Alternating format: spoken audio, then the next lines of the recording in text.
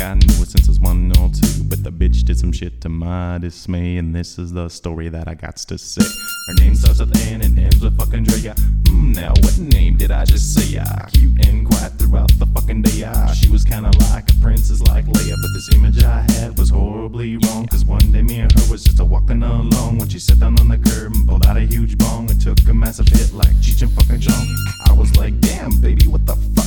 She was like, what the heck? I was like, nah. So from here on out, my impression had changed and never again would remain the same. Now let's fast forward a few years later, 94, 95, 96, maybe greater. Just sitting at home, listen to the beats rock. When I hear the phone ring and pick it up to talk. It's a girl I knew from way back when, so she liked to phone me again and again, talking about her relationship problems. I was like, I might as well try to solve them, but nothing could be done and nothing could be said. It's like she wouldn't be happy till her boyfriend was dead. I tried to calm her down and I tried to make it stop, not even realizing she wanted my cock. Now I was being a friend by lending her near.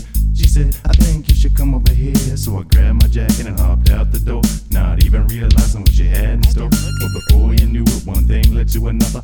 I became a daddy and she became a mother. This may not sound bad and it might make you laugh. This ain't the full story, it's just the epitaph. All the guys in the community know that that bitch is a dirty asshole.